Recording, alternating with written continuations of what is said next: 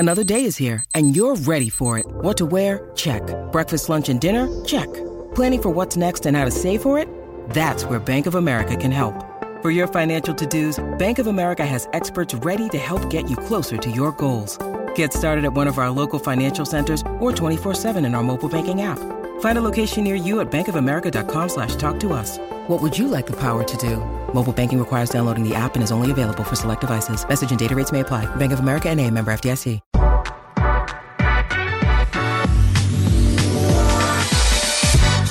Today's episode of the Nick Bob Podcast is brought to you by Pella Windows and Doors. You know, a new set of windows or a new door can do a lot of things for you.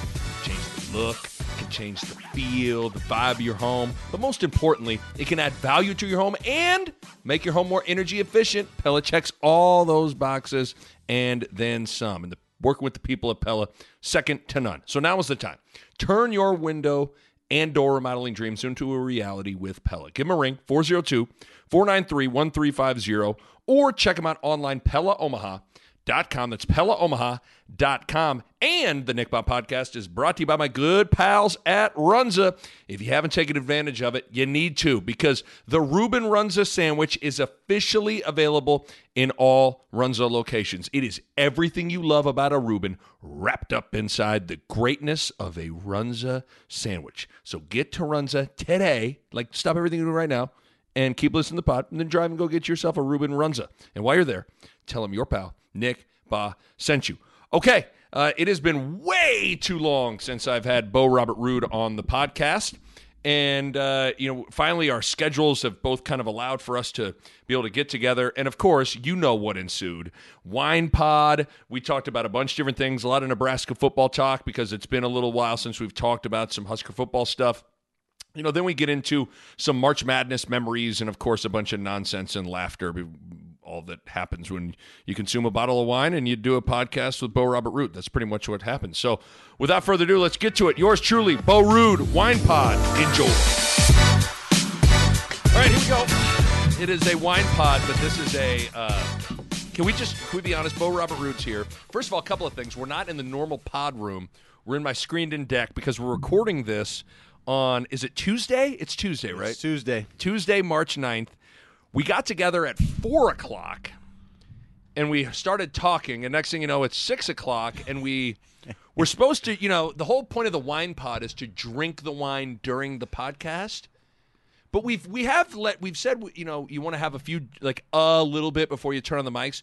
We have basically finished this bottle of wine, and now we're going to record the podcast. So this isn't very smart. It's not smart, but this is a new attempt here, a new try. I think we try to go at it from every angle. Yes. This way, we're going to try most of the wines down. Now we're talking. Maybe that's what people want, because I think all people really want is to hear us a little tipsy and a little drunk. Yeah, the back half of the show is usually the best part. Yes, so I'm telling you right now, it's already happened. We have, really in all reality, we can say we each have one glass left, but this is like a half a glass left. Oh, yeah, I mean... And this bottle of wine is completely gone. Our wives are going to be waiting for us. We're going to be late for dinner for sure. My wife is she's doing mulch in the backyard with my 5-year-old. She's working. And she is... not happy. She just gave me the classic, the passive-aggressive, have you guys started recording yet? Will you guys quit just talking? But we haven't seen each other and hung out in a long time. You have been on the road calling basketball. We counted, I think, 40 games on this year. 30, and more than 10 got canceled. Yeah, so you had 40 games, 10 got canceled, but you did 30 games in the last, call it, 3.5, 4 months? Yeah. Since November 25th, which basically, it's been nuts. And the thing that's been made it more nuts is, this is the first year of the Charlotte thing of calling games because of COVID. You're doing it out of the studio in Charlotte. So, there were a couple times I would call Creighton games from Charlotte. So I would have been in, normally it wouldn't have required a flight and a hotel or whatever. So, it felt like I traveled more than usual because I did travel more than usual because, I went to Charlotte 4, 5, 6 times or whatever. So yeah, it's kind of wild to have this thing now be completed, but we haven't seen each other. Yeah, we haven't seen each other. I think we found time for maybe one pod in January? I don't even know. I was trying to research. I'm like, what's the last pod Bo and I even did? Because there has been a little bit of Husker news that have occurred since we've last talked. I don't think we can go through everything, but do we want to start with Husker stuff before we get too hammered and talk about stupid stuff? That'd be a good place to start from. And I think people, like, the reality is, like, on when you're watching Jimmy Fallon or Jimmy Kimmel, they bring out Brad Pitt first and then the comedian you've never heard of at the end, right? Yeah, the 1 a.m. shift on think of Saturday Night Live. They're playing the hits to start out with, and then the last sketch is usually like, they're like, hey, let's take a wild swing here. with something somebody stupid. Gets a wild try, but it's not the best stuff is the first 3 or 4 episodes. When Sherry O'Terry and Will Ferrell they're doing the Spartan cheerleaders within the first 2 to 3 sketches. Yeah, they always do a political to start out usually. Cold open. Then it's like their monologue. The best 2 sketches are usually to start out with one of those commercials in between. Right. And so we need to apply that here. What people really want probably is some semblance of Nebraska talk, and then we'll get into whatever. I wrote a bunch of stuff down. The beauty of this is we're drinking wine, and there's not necessarily a pressing thing that we got to discuss or an event that we need to dissect. I have not talked Husker football with anybody in probably a couple weeks. Okay, so this is good. This is perfect because sometimes you have pent up things. Is there anything that's happened that you're like, I really want to talk about that, but I'll put it in your corner. Or if you don't, then I have something we can get into. Let's start with you. Okay. Well, the first thing I wrote down, because it's funny how things land for the fan base, and I've talked about this a little bit on my podcast, but Jason Peter and Jay Foreman joining the program as volunteers. Yep. It's funny how that lands for certain sections of the fan base. Certain sections of the fan base are like, man, start the ring sizing now and get it all. Where are we parading, man? We going to start on Dodge Street and make it all the way to O Street? What we doing? Yeah. There's some people that are that, and then there's some people that are like, man, you got to stop living in the past, man. You got to move on. It's not 1995 anymore. I guess Jay, Jason. I think sometimes we outthink this stuff. Like, these guys, they just want to help. They just want to help. Yeah, I didn't think much of it, actually. I kind of thought the more, good influences you can have on 150 kids, the better. Like, right. If you could have, let's say, 20 more players around all the time, I mean, great. Like, it's a good thing, right? It's a good thing to have, like, the high-quality character guys around kind of helping a generation of kids that maybe, like, it's not the same, right? It's just not the same kind of, like, mentality. Right. So it's good to have those guys around. So there's no downside, and I don't think there's any reason to also overthink it. Like this is going to be the reason now. That's the reason. Like, it's just it's a small part that is a positive. But small parts add up, you know? Correct. So for you, did you have anybody, because I do think it is important. I don't know how this was for you,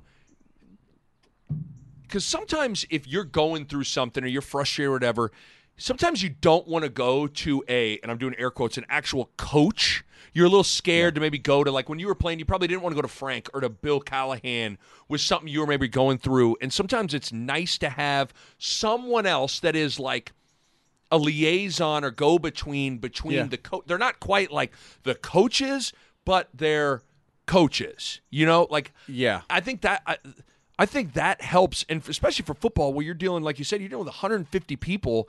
If Jay Foreman or Jason Peter can help 1 or 2 or 3 guys experiences and fight through something or whatever, like, that's a positive thing.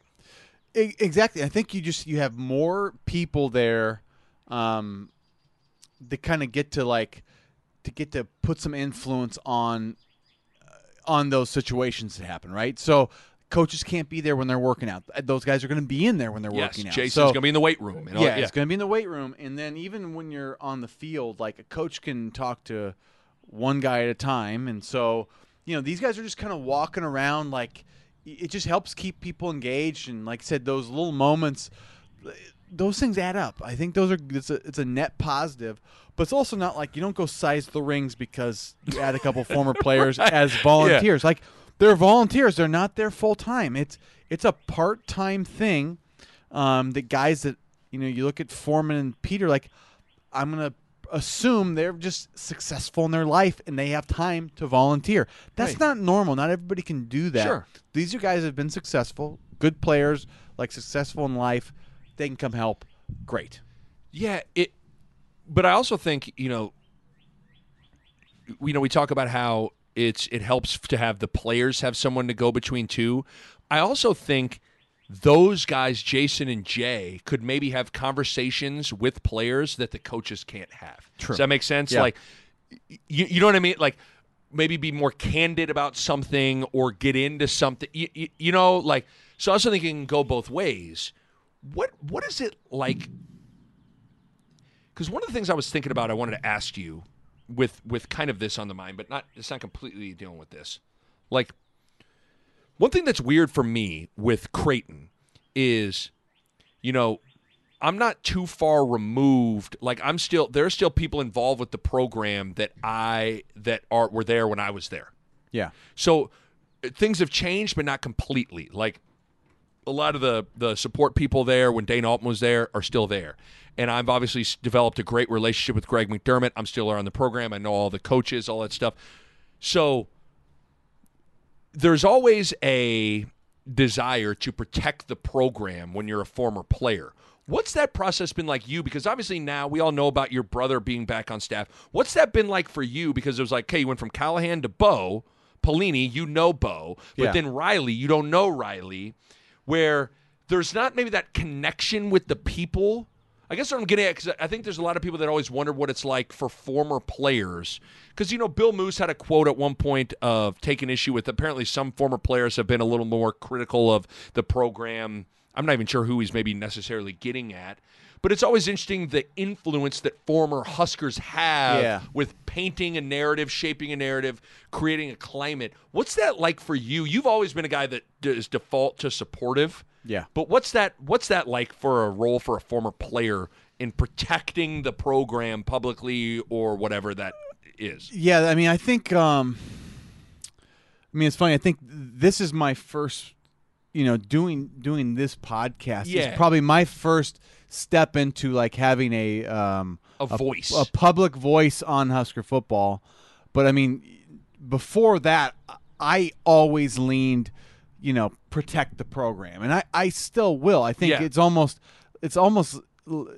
even less as a former player, as just like a Nebraska fan that I was born and raised. I think you always default protect the program, whatever that means. That doesn't mean you can't be honest in criticism, but I think there's a line that you can cross that is like, this will cause problems for the program. Right. Like Tommy Frazier, I think, has crossed that line a couple times with some of the things. Yeah, I mean, and Tommy, if anybody's earned the right to say whatever the heck you want to, but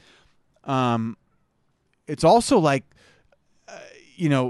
there is that responsibility. It's like, what's that doing for the program? Is that going to help it or is it going to hurt it? Like, and I think most of the time criticism hurts it, unless it's like, there's somebody there that really is a cancer that's not being like, oh, that guy, like, why won't somebody say something about that guy? Like, and so that's where that's maybe the only place for criticism. But I'm always really, really slow to criticize. Yes, and I can vouch for that, because you have to earn it times 10 before I even before I stop trying to defend you. And I can vouch for that, because I've had numerous conversations just hanging out. Like, you've always been, your default has been protect the program, support, and it's just a weird. I was curious what that was like for you, because it's just, I think it's a weird. One of the great things about Frost coming back is that he's a former player. Yeah. And one of the hard things about Frost coming back is that he's a former player. And how it is, not everybody on a football team loves everybody, and so it creates this weird dynamic with certain former players or whatever. But the Jason and Jay thing, I mean, listen, it can only help. Like you said, it's not. Is this going to be the difference between your figuring out where the championship parade's going to be or not? Obviously not. But I think it can only help. Did you think one of the things I also, and maybe these guys, this is what they got to say. Both those guys have gone on the record in the Journal Star, the World Herald, or on 1620. Both those guys have said that when they've gotten inside the walls and in the weight room and seeing the guys, that they feel like the talent is there. Like, well, and I also this I think was from Jay Foreman. Yeah, said something along the lines of he was kind of almost expecting that they weren't going to be working hard. Right, and he said those guys work hard. Like I think right. Duval and just Duval's got them working hard. Like there's a lot of things going right. That when you get, I think from the outside you go, oh, are we doing things right? Well, I mean, yeah. I mean, not sure, right? Right. So I think it's good to hear that, right? It's good to hear that, like that. Okay, you see some talent, you see really hard work. Now, there's some things missing. It's putting. What do we need to do to put it all together? But I think that's the part that when me and you have been doing these, recap pods and all that stuff, and we talk about Husker football all the time. There's something that we're trying to put our finger on that we're not exactly sure what it is between talent, culture, coaching, and winning that is just like we can't get the W's we want right now. So yeah, because I had a long podcast chat with Dirk Chatlin, and Dirk had because one of the questions I asked Dirk was, is Nebraska closer than we actually think? My eyes tell me that they're not, but they're actually the results kind of tell me that they maybe are, where it's like, I think, what is it? Frost has, of his 20 losses at Nebraska, 12 are by one score or less. Yes. Like, so you kind of look at the results, you go, well, maybe the result says that they are closer than you think, but I think what we're getting at is like, what's that thing that isn't happening between, okay, working hard, weight room, talent, this, that for whatever reason on Saturdays, they're not on the right end of the scoreboard. And so Dirk said something really interesting, though, that I want to bounce off you. He said, and I tried to go back and listen to it and write it down. He said, sometimes I think we confuse inconsistency with a lack of concentration. Or is it because they just aren't as good or as talented? Like sometimes does that make sense? Like sometimes, I listened to that podcast when I was in California, so that was a really good pod. It was a good one, and I thought because it kind of something about that comment. If you ever had someone say something to you and it's like it kind of cuts you at like what you've been thinking about, like. I guess what it is, it kind of pinned me down to be like, you know what? I think I'm doing that. I think I am doing like this holding penalty and this fumble and it's that you're not concentrating where it's like, no, the best players concentrate the same amount. They just are better and they don't make that mistake. And so that's what's weird. Like somebody Dirk saying that made me be like, you know what? Maybe the answer to is Nebraska closer than we think or not? Maybe the answer is they're not close. I would say it's here's what this is where it's tough. I think it's a combination, right? Yes. It's a combination. I don't think we're just like we're so much less talented. I think there's like a combination of we're talented to a degree, maybe not at the positions that we need to be, though. That's what I was just going to say. And that's where it's like, if we're taking a hard look, I mean, I think where we're seeing is the offensive skill positions have not necessarily flourished yet in 3 years under Frost. I mean, I guess the first year it was like that's what's so weird about it. It was clicking a little bit more, and that's where we're having trouble. Trying to make sense. But the last 2 years, like offensive skill stuff, I would lean towards saying that is more the issue than it is like those guys don't concentrate. I don't know that. I don't think that's the case. I'm trying to think of what the right analogy is, and because I've had wine, I'm coming up with dumb. There's analogies. no analogies after this much wine. I mean, but I think what we're realizing, so Jay, because I'm glad that you said that quote stuck out to you. Like, man, they work hard. The talent's there, but I think like you can do everything right. I can open a restaurant and everything's right. The chef is perfect. The ambiance is perfect. The name is perfect. All this stuff. But like, if you don't have utensils or chairs at this restaurant, like, it's not going to work. So I guess what I'm saying is, like, you can do.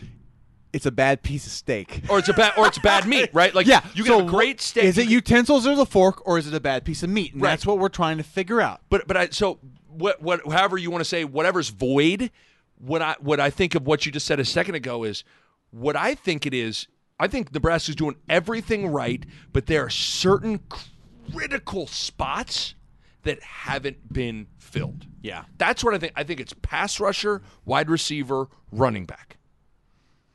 I think I think in all reality, listen, they're not Bama, they're not Ohio State, but I think they're actually doing a lot of things right. Yeah.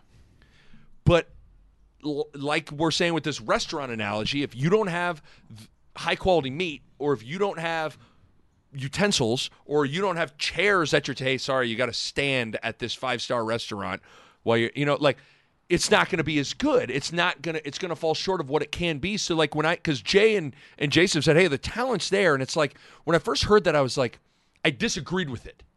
And I think what I disagreed with is like specific spots. Yeah. Like that's what I think it is. Yeah. I think we have enough talent to win 7-8 games. Right. Like, I don't see our talent as like, oh, this is a 12-0 talent, level team. But there is something that has been wrong with this. That like I say, I think it's the positions that don't have the right talent, and then there are some things with culture and confidence and doing the little things right. We've talked to death about game management stuff that they need to be better at. Right? We definitely can't look past that, but I think that's been the hardest part for Nebraska fans is it's not as clear as it usually is with these other let's look at the last 20 years on what's the problem, right? And I think we're trying to find what it is, because we're losing games by a thread, and we feel like we're not playing well in those games, which means like play a little bit better and you win. Because it's just bizarre. It's bizarre weird when you watch these games and you watch Nebraska play at Northwestern, and you go, Nebraska's better than they are, and they lose. And Northwestern goes on to have an amazing season and almost like give Ohio State a game in the Big Ten title game. Yeah, that's how close we are, but how far we are away at the same time. And here's what I think it is. This is what I wrote down as you were talking.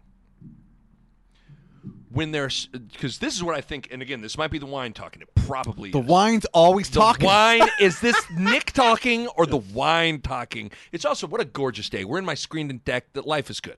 But here's what I think you know what is. The Bee Gees would say? Talk about that wine talking. But when certain spots, when it's not right at certain positions, you don't win. And winning breeds winning. And when those spots aren't quite there, it shines a bright light on the management stuff. So I think it all goes back to what I'm saying of like, when you don't have the critical pieces, you better be really good at all that other stuff. And I think the reality is they're not quite good enough in some of those spots. But if they were good in those certain spots, it wouldn't shine as big of a light on some of that management stuff. Well, and you got to remember, think about Scott Frost. Came from Oregon, UCF. They're running this Oregon up-tempo style. And when you got the horses, it works, and it works really well, and it erases all the other things that you have to deal with. Right. And the problem is, as soon as those horses, we didn't have them in the right spots in this offense, we couldn't run the offense. And it's sort of like it showed the areas that like they didn't manage the game as good. You're so right. They didn't do this as well on defense, and their penalties, like in special teams, where like it wouldn't have mattered, I don't think, if we would have just like won games by doing what they were doing. But we've now had to like bring out the microscope and go, what's that? Where with Oregon and UCF, they didn't have to do that ever. Because okay, you had a false start and a this and a that. Well, then you handed it to someone who took 80 to the house, whatever. Or you do all that stuff. Well, it doesn't matter because you average 50 points a game. Yeah, so or Mariota goes for 70, or Milton just crafts throws a play bomb or whatever. Because I even think for basketball, you're seeing that a little bit like, North Carolina, Duke, Kentucky, all those teams are like borderline. I mean, Kentucky's not going to make the NCAA tournament. They're year. Like bad. And so you sit there and go, okay, did Roy Williams, Mike Krzyzewski, and Coach K all of a sudden forget how to coach? Or do they just not have the right pieces? And all of a sudden some of maybe their management stuff becomes problematic because they don't have Anthony Davis and Zion Williamson, and Marcus Page and Tyler Let me just tell you Hansbrough. something. When Coach K is coaching Team USA in the Olympics, they do fine. You know what I'm saying? You know what I'm saying? That's the stuff people gotta keep in mind. Is there's personnel stuff and there's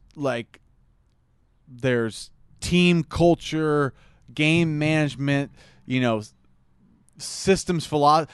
There's two sides of the coin. Totally, you got to be good at both. But if you got the horses, it takes care of a lot. And that's what I think. The point we're making is we got some of the horses. We're a couple off in certain positions now, where we then have to basically overcompensate and be perfect on the other side. Right. You're a band guy. Give me a band that is just the band is all in. Do you have what lead singer? Is there covers up for a shitty band. Up for a band, or even a band, even that band is good, and you need but it's still that lead singer has to take them up. Oh well, so I would say that because I think it goes both ways. You can say a great lead singer can come up for a shitty band, but also you can have a great bass guitarist, drummer, all this stuff. Everything will be great, but if you don't have the right lead singer, the band's not going to pop. That's a good question. That's when we're going to have to take a deep think. That's not a question you ask when you've drank a bottle of wine. Yeah, but not after your bottle. I keep on going, but I can't think of any. I mean, I'm thinking of Maroon 5 or They got a pretty good band, actually. They got a good band, James though. Valentine playing guitar. I just remember on the movie Almost Famous, it's the guitarist Russell was – his name is Russell Hammond, and he was above the band. He was hey, I'm past these guys now. So right. I think his music I I think that's an example of But you get the point of what I'm trying to make of you can have everything in place, but if you don't have the right specific lead singer, it's not going to pop. And I think the more I think about Nebraska, I think they have a lot. They've done a lot of things right, but they don't have certain spots that are critical to what they want to do. Well, and we'll see this year. I mean, Adrian Martinez is. I'm not writing him off yet.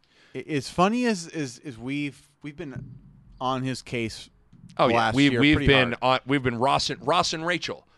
Adrian Martinez is Rachel, we're Ross, or vice versa. We're on again, off again. It's a love. It's we were on a break with Luke McCaffrey.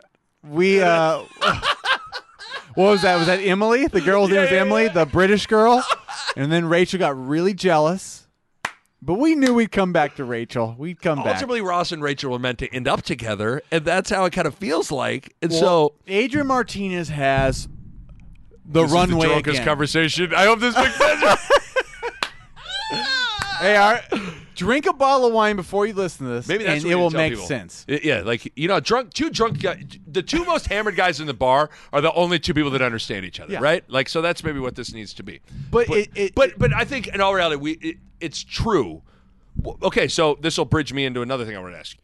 All right, let's take a quick break from the podcast. Talk to you guys about Pella Windows and Doors. Putting in, new door, new windows. It's exciting, but sometimes you don't even know where to begin. Let me help you out. First of all, you got to go with Pella. And when you go with Pella, there are a couple of directions you can go from there. You can schedule a free in-home consultation. That's right, free, F-R-E-E.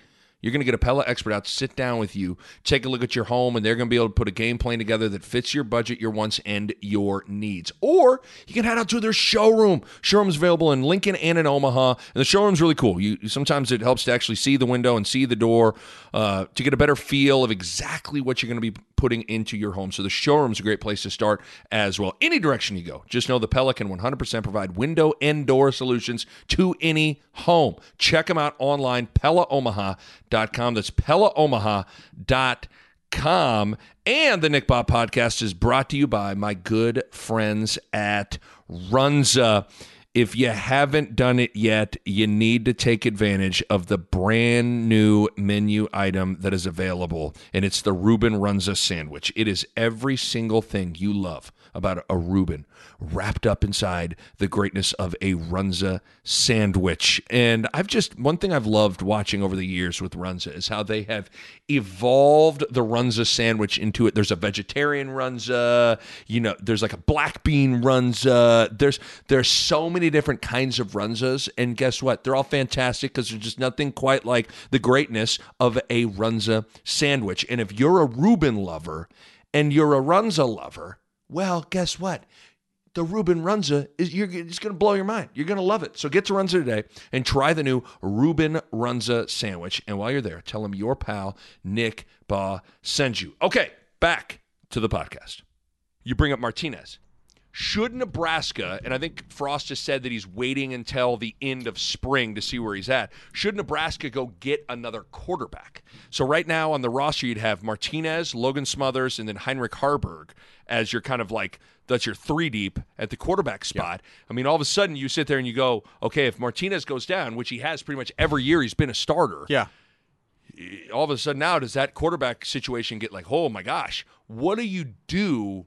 Do they need to bring in somebody? How do you see that situation? I'm not opposed to it. I think here's, in my opinion, this is Martinez's team next year. Oh, ride or yeah. die. But if you got a Peyton Ramsey, Noah Vedral in the transfer portal, that's just an insurance. That's an insurance piece. Like, you can't be. This isn't a shot on Martinez. This is like an insurance that, like, I don't know anything about Smothers, and we don't want a true freshman. Heinrich Haarberg's not ready to. I mean, I wouldn't think he's ready to go. No, get he needs a couple years to develop. And he'd probably tell you that right now. Right. So that basically means you got two quarterbacks. Like, you need three. So if you got a veteran quarterback that could run this system, but what's hard about that is what in the transfer portal, there probably isn't a lot of guys that are like, "Hi, I'm Johnny Quarterback in the transfer portal. I'm willing to come to a situation where I don't really care if I'm the starter. In fact, I'd like to just be a guy that just makes you feel better on Saturday in case your starter goes down." Here's that's what made Vedral so damn attractive initially. Vedral seemed like he was just like, "Hey man, I'm good." Here's where it would be attractive to somebody in the portal. Like, let's say we got of around the country, spring ball happens, June rolls around, somebody gets dinged up, beat out for a job, and it's a competitive job, okay, good player, right? Yeah. And you go, all right, well, this guy's my age or younger, and they maybe got multiple years left. I think somebody with multiple years left comes in and goes, all right, I like the system. I like Nebraska. It's a historic program. I think I could play as soon as Martinez is gone. Like, and I see so what you're saying. If they look at Smothers and they look at Heinrich Haarberg and they go, I can beat out those guys. I can beat out those guys. Then they might say, let's come here and knowing that I got the next 2 or 3 years after that. So you know what's so frustrating though about this, and it is what makes the quarterback situation unique, is then you worry about, well, what does Logan Smothers think of that? What does Heinrich Haarberg think of that? And there does get to a point where it's like, man, if you are constantly having to worry about the guys that you already have in your program, worried, like, I guess like you can't worry about that stuff, but it's hard for that not to cross your mind. It's hard. I think you got to here's I guess how I would take it. Pretty much across the board, if somebody's really good out there that can help your team, you should bring them in. The only reason you don't is if you got somebody that's so good that you're like, look, I got this guy that's so good. It's so good that there's no reason to mess with that, right? But what we found out is, like, we don't got anybody on our team that's that good. Yeah, like what is and listen, I don't know. I've never watched Logan Smothers take a snap outside of highlight, but it's also, you got to earn the right for the coaching staff to alter how they recruit. Yeah. And I think one thing we've learned is like you better stop. You can't ever have too many options and too much talent. And if you have a guy, so yeah, I still think, as crazy as it sounds, I still felt like the Joe Burrow decision was the right decision to make because you felt like you had Martinez for 4 years at the time. Martinez was good enough that first year. He was damn good. As a freshman, he came in and did the things he did. That's so impressive that like we all understood it. But I think the lesson for us was, if there's another Joe Burrow-ish type out there, you can't worry about the feelings unless you are like totally like you better be convinced that guy. Like if the coaching staff all feel, let's say the coaching staff all genuinely feels like Logan Smothers is the dude. Okay, well then that like if everyone collectively is like yes, then maybe yeah. But if not. And that's not necessarily have to be a knock on Logan Smothers because sometimes you don't know until you get out there. Prove it. Yeah, right. Until you prove it, you don't know. So I think I understand how Frost is approaching it because what you're talking about, I think there are a lot of people out there that are going to go through. They're going to go compete and see what happens, and they might land into somebody that is in an interesting situation that they just lost out on or whatever. Yeah, I mean Peyton Ramsey's a great example because he got beat out at Indiana and makes it to the Big Ten title game with Northwestern. Right. I mean, that's the power of the transfer portal with quarterbacks. Is like you can get beat out and then make it to a title game. Nuts, like right? That's Justin Fields. Yeah. Kyler Murray transferred. Jalen Hurts. Like all goes to Oklahoma. It's crazy. It truthfully is crazy. So I think that's the right approach that Frost is taking. It'll be interesting. My guess, if I had to guess, it's like, man, and this has nothing to like. Look, no shot at Heinrich Haarberg or Logan Smothers or anything like that. Like, my guess is they'll ultimately want to go into next season with one more guy. I think know. They're light on quarterbacks right now. They're light on them. They're extremely light on them. I'm trying to think if I think those are the only two. I wrote down another Nebraska thought, but we got plenty of time to get into that as this offseason progresses. I mean, is there any other pressing Nebraska things jumping out at you? So we just had our first recruit commitment of the 2021 class. Is he a linebacker? Linebacker from Columbus. I really like him too. He's like a good kid. Ernest Hausman. Ooh. And he's a Columbus kid, but I think it's an important commitment for this. Is like the two kids from Omaha that didn't put Nebraska in their top 5, which is surprising, very surprising. I think it's really a positive thing to get a Nebraska commit on the board and sort of like, because this guy, we offered him, and then overnight, a kid from Columbus, which is not often you get that much attention in Columbus, like start getting offers from around the country. So like he had some big time offers from around the country. And so it was a reality that's like you're trying to keep kids from Columbus that used to be like Columbus is as much of a guarantee as you can. I always say Columbus and Grand Island are probably like the most Husker heavy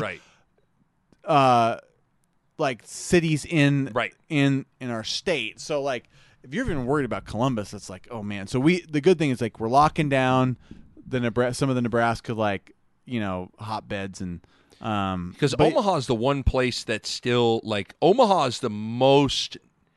It's Nebraska, but it's the most. Like if you think about a lot of the in-state kids that have left the state, they're almost all from Omaha. Especially from our era, like you never left unless you were from Omaha, right? Like if you're from Lincoln, you went to Nebraska. If you're from, I wonder what that is. I don't know. I mean, it's interesting that Omaha happens to be it's the biggest place, obviously the biggest city. I have a theory on this though. Give it to me. Here's my theory. Okay, I want theories. Don't know these kids. Don't know these kids. Might be great kids. I assume they're. But you hate them because they're not going to Nebraska. I don't know. There's still. Hey, I still think there's a chance. Here's why I think there's a chance. I mean, things can change. So these kids both put out their top whatever lists. It was in a year that we had a pandemic, and it was literally like the week after our like frozen snowstorm, and all their top picks were like warm weather states. I'm like, I think these kids, they're like Hawaii, Key West University, San Diego Tech State. I think they just literally wanted to be like, I'm going somewhere warm because it's freaking cold. Okay, I thought you were gonna have like a legitimate, like, no, that's my deep-rooted theory. But I looked at their I go, oh, they want to get out of the cold.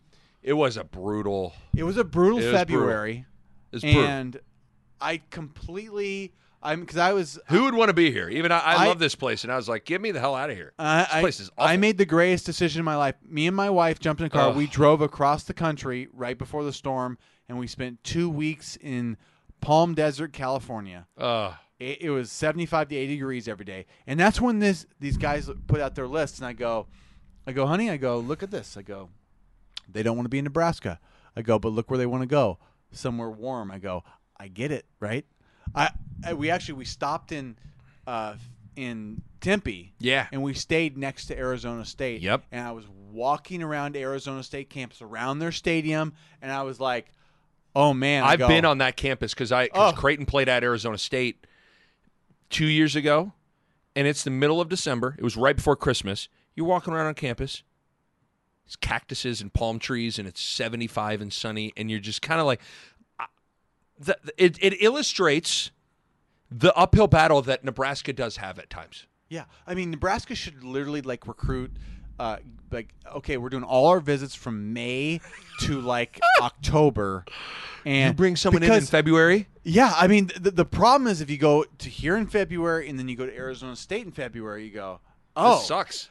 Yeah, that's our battle. But, like, our summers are great. Yeah. Our falls are great. Our springs are great. It's just our winters for kids that don't want to be in the cold. No question. That's a battle.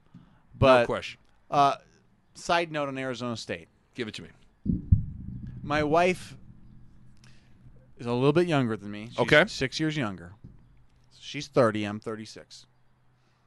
Our era, there was a stigma about the women that went to Arizona State.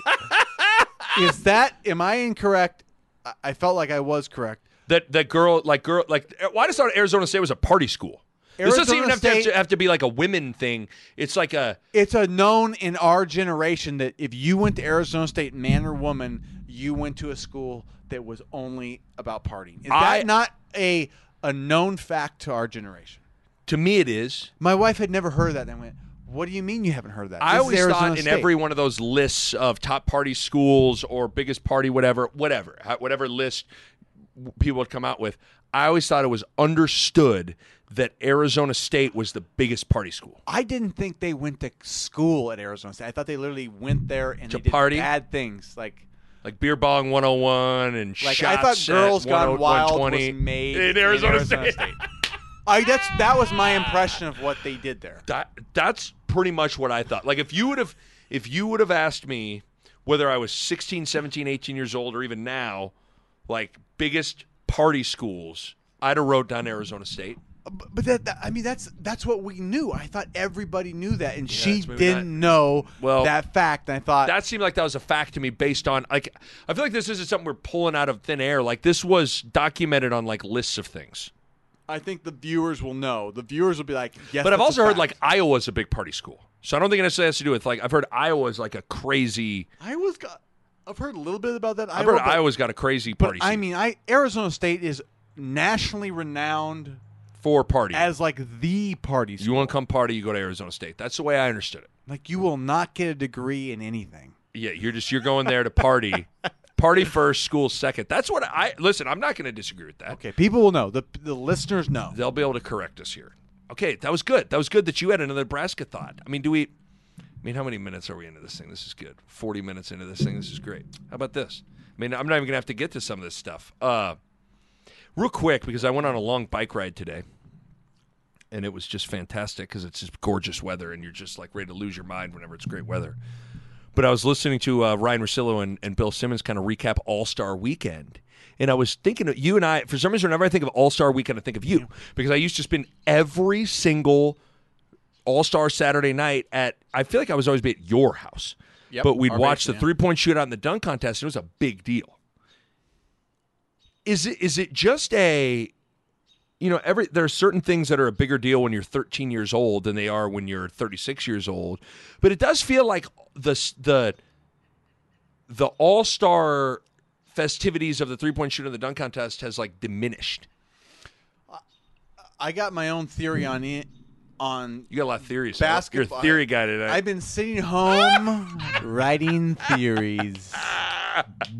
You've had a theory. So you've had a theory on the in-state recruits leaving. Call me. A theory on Arizona State University, and now you got a theory on All-Star Weekend. Go. Call me Albert Einstein because I have lots of theories. Give me the All-Star theory.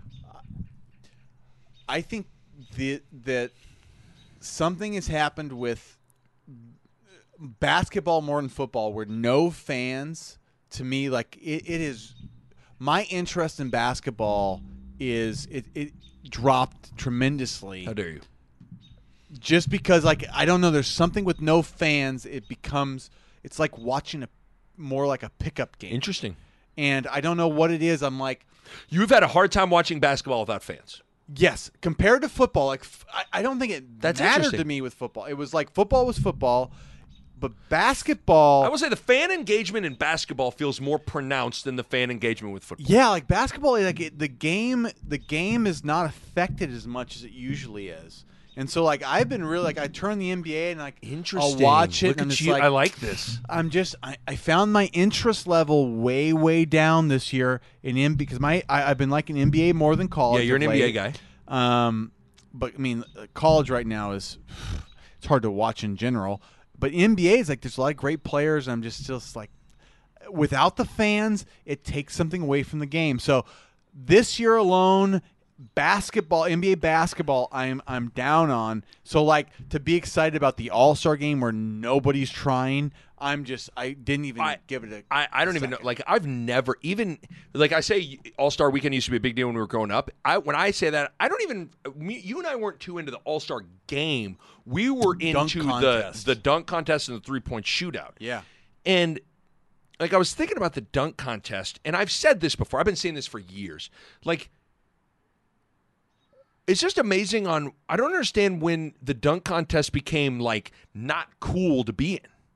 Like, for the longest time in the 80s and in the 90s, like, the best players, Dominique, Jordan, Vince Carter, like, those dudes were in the dunk contest. Or the guy that was like, I've dedicated my life to wanting to win the dunk contest. Like, Harold Miner would do it, and you'd be like, Kenny Skywalker, you know, like, but you can't have a situation where, like, Obi Toppin is, like, playing for the Knicks, but, like, Anthony Simons and Cassius Stanley, like, barely even plays. Like, you can't have God, what's his name? There was a guy that played at Cincinnati that was on the Knicks that, like, literally was, like, back and forth from the G League and was in James White. Yeah. James White was in the dunk contest. Like, you got to get the top guys back in the dunk contest. Like, why would Zion not be in the dunk contest? Explain that to me. I don't know, and that's the problem. It's like there's this really good thing about the player empowerment movement, but there's also something really bad where they think of their brand too much or something like that. But yeah, I it's don't like understand. So Zion goes and loses the dunk contest to Cassius Stanley. You're telling me his brand takes an enormous hit? No, because it doesn't at all. Because, like, you'll watch it because Zion's doing it, and his brand will grow. That's why. To me, it's like if I'm Zion and it's like, let's say I'm in Zion's agency group, I would view the dunk contest for Zion as like, hey man, this is an everything to win, nothing to lose kind of a scenario here. You go to the dunk contest and you lose. I don't think it like hurts your brand. But if you, like Steph Curry, already solidified himself as the greatest shooter of all time, he does the 3-point shootout, he wins it, and Cowherd's leading his show with it. Yeah. People are leading, like they're talking about it, and this guy's already established himself. Like, I just cannot believe that LeBron James is going to retire and he's never going to do the dunk contest. Zion, I think if he's not going to do it now, he's never going to do it. And I just don't understand it. It boggles my mind. There's just something to this. I swear it all goes back to the one and done. Like, it's all this, like, it's all about this, like, all right, you got to get there, and then you do this, and now it's like they're so ahead of their actual accomplishments. That's a perfect way to put it. So it's like, I'm going to put myself on minutes before I'm ever a good player. It's like, what do you mean you're going to put yourself on minutes before you're good? Like, LeBron James can put himself on minutes because he's LeBron James. Tim Duncan can do that because he's just trying to survive. Like, you're in your third year and you're putting yourself on minutes or something. I'm like, it blows my mind. Like, you're getting paid $25 million to entertain people playing basketball, but you take it as, well, I'm a $25 million asset, so I can't play. Right. And I'm like, that's you're looking at it wrong. That's an interesting way to put it. There has been this, because of people viewing themselves as brands and assets and viewing. I'm not anti-viewing the big picture of things. Like, I think that's a worthwhile thing to always view, but I think you said it perfect. People are viewing themselves past a point that they actually are. Yeah, you got to get, like, before. Like, at the end of the day, Zion, you could, if you left basketball tomorrow, no one would care about you. Would really, you didn't really do anything, dude. Like the best thing you got going for you is you got, like, pogo stick legs and you're 290. Like, but guess what? In 3 years, you might not be able to jump. I mean, so you should go show off your pogo stick jumping ability while you got it. I just don't understand how someone like Zion's not in the dunk contest. Like that it almost, and there's no way to do it, I guess, but like I feel like the league should be in charge of, like, who's in the 3-point shootout and who's in the dunk contest. They should have to be the ones to appoint who's in and who's not. It's just like, it's amazing though, like, the opposite happened. Like, the more money you pay somebody, the more power they have to just not do anything. Right. I mean, it's where, like, when everybody gets paid like $1 to $5 million, that's what it is too. Like, you're like, oh, dude, I'll go do the dunk contest and make $50,000.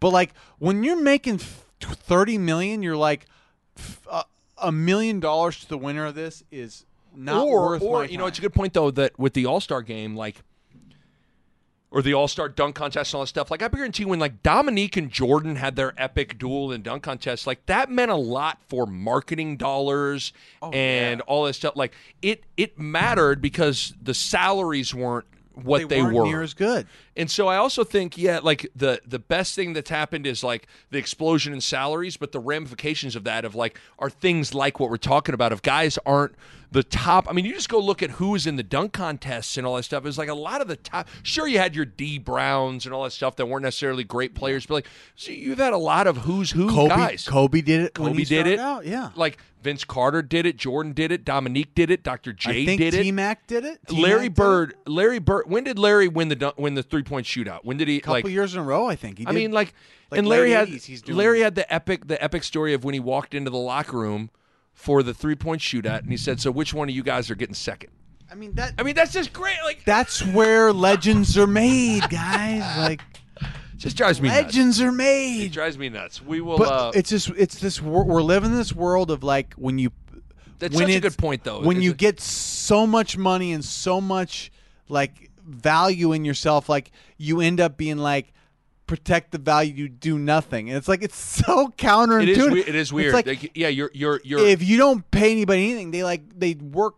You try that much harder, and you do more to succeed in a weird way. Yeah, it's almost like a shoe company startup that's had a good 2 years starts to think of themselves as Nike when they've only had 2 good years or a good year.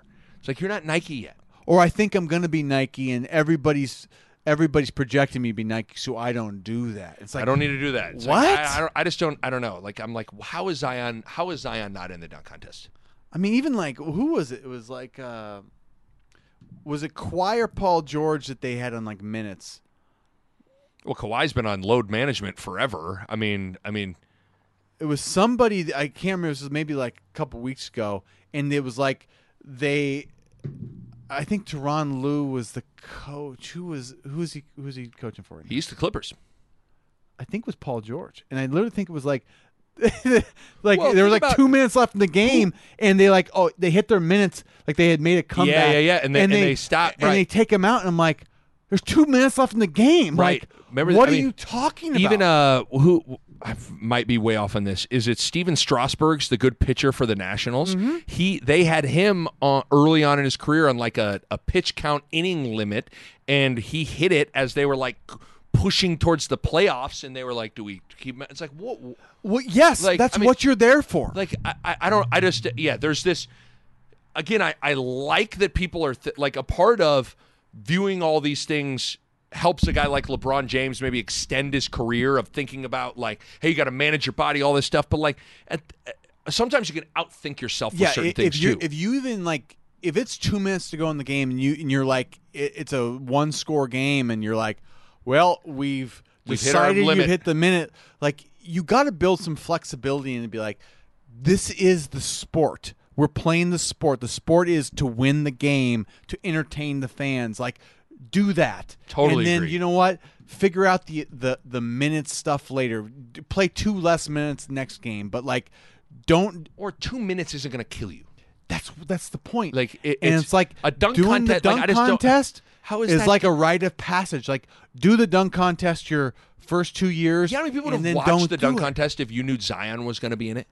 Yeah, it should be every year, like the 2 best rookie dunkers and the 2 best sophomore dunkers, Right.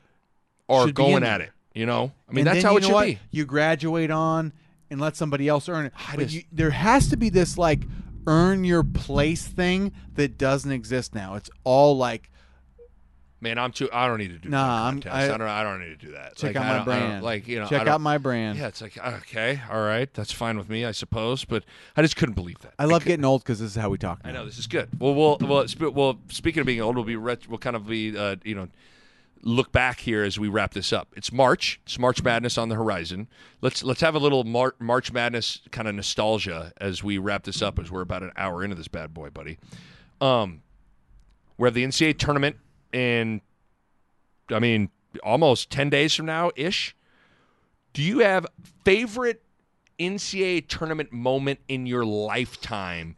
And I'm gonna, rather than saying a certain from 2000 on, like, I'm going to leave it up to you of when you felt like you could digest what you were watching.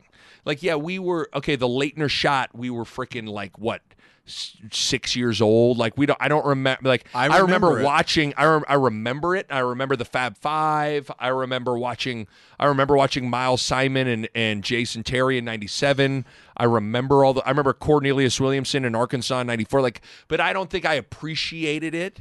So I guess you can take it how you want. Do you have a favorite NCAA tournament moment? Anything? I mean, it can be a team, it can be a game, it can be like what? My memories run Early on? deep in the 90s, early 2000s. I was lucky enough.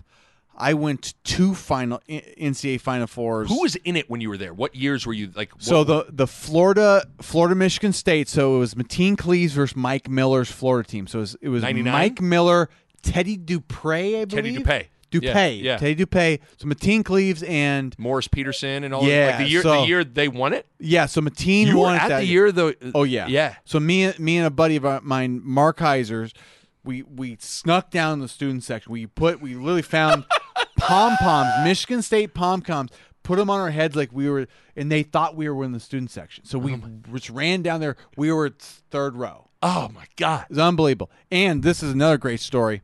The year before was the Duke year. Yeah. Where Duke came back. Remember, Duke came back on Maryland from down like 20, and they ended up when they had Dunleavy, Jason Williams, Yeah. Booze. I mean, so I got to watch some really great basketball. God. But this is a story. I don't know if you even knew this story. I'm sitting there like up in the bleachers, up in the rafters, in between games or something, just kind of mess around, and then, like, all of a sudden, like, I turned, like, I just felt somebody standing above me. I turned around, I looked. It's Muhammad Ali. What? Yeah, I don't know if I ever told you this. It's Muhammad Ali. Just standing there? Just standing there looking at me, and he kind of does the at this point he had Parkinson's. Like the fist, and he's doing the fist thing. Yeah. He's doing the fist thing. What? He hands me a card. It's a card of him, and it's signed. What? Yeah. I'm Nick. I don't know why. I don't know. I never told you this. What? Muhammad Ali just, like, appeared. So he gave you his autograph, kind of a thing? Gave me his autograph card, and I gave it to a charity auction, the American Heart Association charity auction. Yeah. This was like a handful of years ago. I donated that as one of the auction items, but holy shit, Muhammad Ali just appeared. I cannot gave believe me an autograph, and I was there's just very few things in your life that I don't know about, and I can't believe I don't know. I don't know why it was one of those moments. Didn't make the cut, huh? Well, it was just like it was one of those moments. I don't know how you describe it. And, like, he appeared, he shook his hand, he gave me the fist, handed me an autograph card that I didn't even have. I was like, oh, this is great, and it disappeared, walked away. Wow! But Muhammad Ali made an appearance in my life, and I was just like, that's pretty big time. It was like a moment. It was just a moment where it's like, I don't know what this means. It happened. And that was it. And I don't know that I ever really, like, thought about it past that. That's pretty like. Well, here's the thing: is, like, when you're little, you don't you don't have enough life experience, and you just don't appreciate stuff. Probably. I think it was in 9th grade. So I mean, I was literally like, I mean, this this is amazing. You realize it was amazing, but there's a difference between I mean, again, you know the story of when I met Michael Jordan at Michael Jordan basketball camp. Like, I appreciated that, but I feel like even now I would appreciate that more. I mean, it's different when you're 12 or 13 years old, or 14, 15 years old. That's crazy. So yeah, that's my. I got to see some being at unbelievable basketball games at at the Final Fours. Yeah. Met Muhammad Ali, and but I think that those 90s, it doesn't get any better than those Kentucky teams in the 90s, those North Carolina teams, Arizona. Arizona was really good with Miles Simon and Mike Bibby and Jason Terry. And I don't know if it gets better than that 90s March Madness. It was really good. I mean, there was a stretch when Kenyon Martin and Cincinnati were the 1 seed, and then Kenyon Martin, I think, broke his leg. Was nuts. Ron Mercer was a great player at Kentucky. Oh, yeah. Because I wrote down, I still think the best college basketball team in my life is the 2001 Duke team with Battier, Jason Williams, Chris Duhon, Carlos Bruiser, Mike Dunleavy. Like, insane. There was an ESPN Classic game 3 or 4 months ago of 2001 Duke, and I'm watching it, and it was insane how good. First of all, Jason Williams was too bad he got hurt. I know, because that guy was going to be a really, really good player. Yeah. I feel like I can't help but, for me, because I knew everybody on that team personally, the 2008 Chalmers shot against Memphis to take it to OT, and then they win it in OT. It's hard for me to not have be my. That's probably one of my favorites. That was a crazy final minute. Yeah, like that team was one of my favorite, like, moments from anything past 2000, like the later years. Yes, that's probably the last time I was like, man, this is unbelievable. Because I even thought the two Florida teams that won back-to-back titles are pretty good. With Joakim Noah and Al Horford, those two 06, 07 are good, and then the 2008 KU Chalmers shot. But also, when I was thinking about individual runs, that was also the year that was Steph's run. That was a good year. Because that was our first introduction to, like, I'd heard about Lil Curry, and I had maybe seen him on, like, ESPN a couple times, but, like, I looked it up. So here's because you realize Davison lost to KU. Yeah. In the Elite Eight, but he was balling. He was balling. So he had Steph in his 2008 NCAA tournament run. He had 40, 30, 33, and then 25 to KU and lost.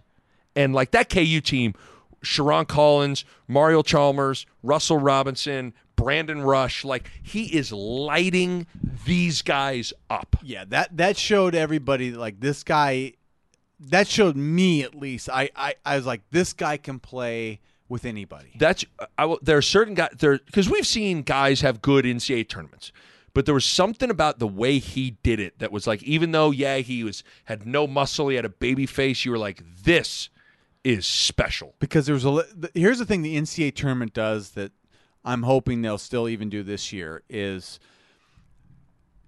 even if a season is blah, electricity will happen in the NCAA tournament. There'll be like 2 or 3 guys that come out of nowhere that you don't even really know, and then there'll just be something that happens when they get in that tournament where they go, this guy's on fire. Right. And they'll just like, it will just happen, and then they'll rise to the occasion, and you just don't see that as much anymore where guys rise to these occasions and elevate everything about the game. And that's the great part. And it's really fun when they're from a mid-major. It's really fun from it when it's smaller like schools. Like TJ Sorrentine from Vermont beat Syracuse. And remember, Gus Johnson had the great line of Sorrentine from the parking lot when he hit a deep 3 against the zone. That's always fun when it's a mid-major. But it's like when Steph had 4 in the first round against Georgetown, he had 40. It was like, and 40 in college is a lot. It is one of those like, you're texting everybody like, you fucking seeing this? Yeah, I think. Are you seeing this? 40 15 years ago is a lot harder than 40 now. Probably. I mean, with the space and pace, it's a little bit easier. But back then, if you got 40, you were out of your gourd. Yeah, you probably. I don't know if you remember. There was the infamous 2004 Arizona-Illinois game where Luke Walton and those guys got up big, but then Darren Williams, D. Brown, Luther Head came roaring back. It was an unbelievable. It's one of the best NCAA tournament games you'll ever see. That was a game that sticks with me. Wally Zerbiak getting hot in those 90s games. What was the other one? I think we talked about a little bit ago. Who did Utah play? Whereas Keith Van Horn and Andre Miller. Andre Miller. That team was really good. Sneaky good. Yes. Rick Kalura was the coach. No, Rick Majerus. Yeah, Rick Majerus. Majerus was the coach. Right. Who did they play? What was they played? They beat somebody in like. No, they lost in. Or they lost to who did they? Was it Kentucky? Yes, that sounds right. It was Utah and Kentucky. That was a great game, too. Yes. There's just been there have been some epic games over the years, and I hope we get something like that. Because I mean, Nick, so I've you want me to give you a player to watch? Give me sort of your feel for how this tournament's going to go. I do think there's a significant gap between like Gonzaga, Baylor, and Michigan a little bit. Like, I think there's a gap. Like, those 3 teams, those there's a gap. 3 and everybody else. Mainly Gonzaga. I think Gonzaga, like, when these dudes hook it up, it's fucking a wrap. Yeah. Like, they're way better than everybody. But the guy, what's crazy is, and they might be like an 8 or a 9 seed. Have you seen Cade Cunningham play? No. He's going to be the number 1 pick in the draft. Plays for Oklahoma State. No, I've not. So Oklahoma State got caught up in that FBI stuff, right? Mm-hmm. They got put on a 1-year postseason ban, but they appealed it, and the NCAA is yet to rule on the appealing. Until they rule on the appealing, they are eligible for the postseason. So right now, like there was a tweet today like, hey, Okie State is heading to the Big 12 tournament, still haven't heard anything. So it's going to be up until the last minute where they don't know if Oklahoma State's even eligible or not. And I'm just telling you, if this dude gets in, now he reminds me of like Grant Hill. Yeah. So he's not like a Steph, like he's like a 6'8", do-it-all, methodical, point forward, control the whole game. I'm just telling you, he's the best player in the country. And if he gets in, now they might have a tough path because they might be an 8-9, but like he's the best player in the country. Yeah, somebody to watch. Cade, if I give you one guy, it'd be him. See, that's my favorite thing about the tournament, though. It's like you pick one guy every day just to watch. Yes. Essentially, it's like right. Who's the must-see TV? Who's the must-see TV? I mean, 2 years ago it was Zion. Like getting to watch Zion was like, wow, this is amazing. Right. Like you get to watch every moment. He brought electricity. Right. Or you get a Jimmer Fredette. Or a Jimmer, yeah. It yeah. doesn't always have to be the best, like the number 1 pick, but it's somebody that brings the electricity, and you got to find that guy And you always do a really good job of saying, "Watch this guy," and the guy always, goes bananas. off. Yeah. But I'm just telling you. But Cade's got a weird. Cade might not like. He doesn't. It's weird. He doesn't. He's really patient. Like he's not going to just like one of those guys that's hyper aggressive. But like man, he knows how to play. Like, but so it'll be interesting. Like if Okie State doesn't get knocked with this official like appeal and they're out, like they got the best player in the country. Like you got the best player in the country, you got a shot. So there you go. We're an hour into this thing. Should we wrap it up? It's midnight right now. I mean, it felt like we started. It was light out. It's now dark out. We're in the screen and deck. It's perfect. Like, could the weather be any more perfect right now? Like, okay, so it is 66 degrees right now. Don't mind that. This is just so I good, don't isn't mind it? that. All right, man. Well, this was long overdue. People are gonna have to interact with us if they like that we cashed the bottle of wine pretty much prior to doing the pod. I think it led to Bo. You had theories. It led apparently when Bo Einstein entered my brain and I got theories, everyone. I feel like this pod was like I present a topic, you saying I have a theory on that. I have a theory. Excuse me, mister. I've been in the lab all day.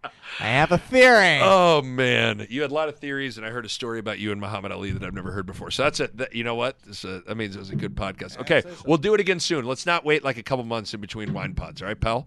Let's do it. Okay. Appreciate everybody for listening. Peace. All right, my thanks to Pella. If you're thinking about a new window or a new door, now is the time. Check them out online on the web at PellaOmaha.com. That's PellaOmaha.com. And my thanks to my good friends at Runza. Best fries on the planet, great burgers, cheese Runza, delicious. The food is simply fantastic. Runza makes it all better. A Huda Media Production.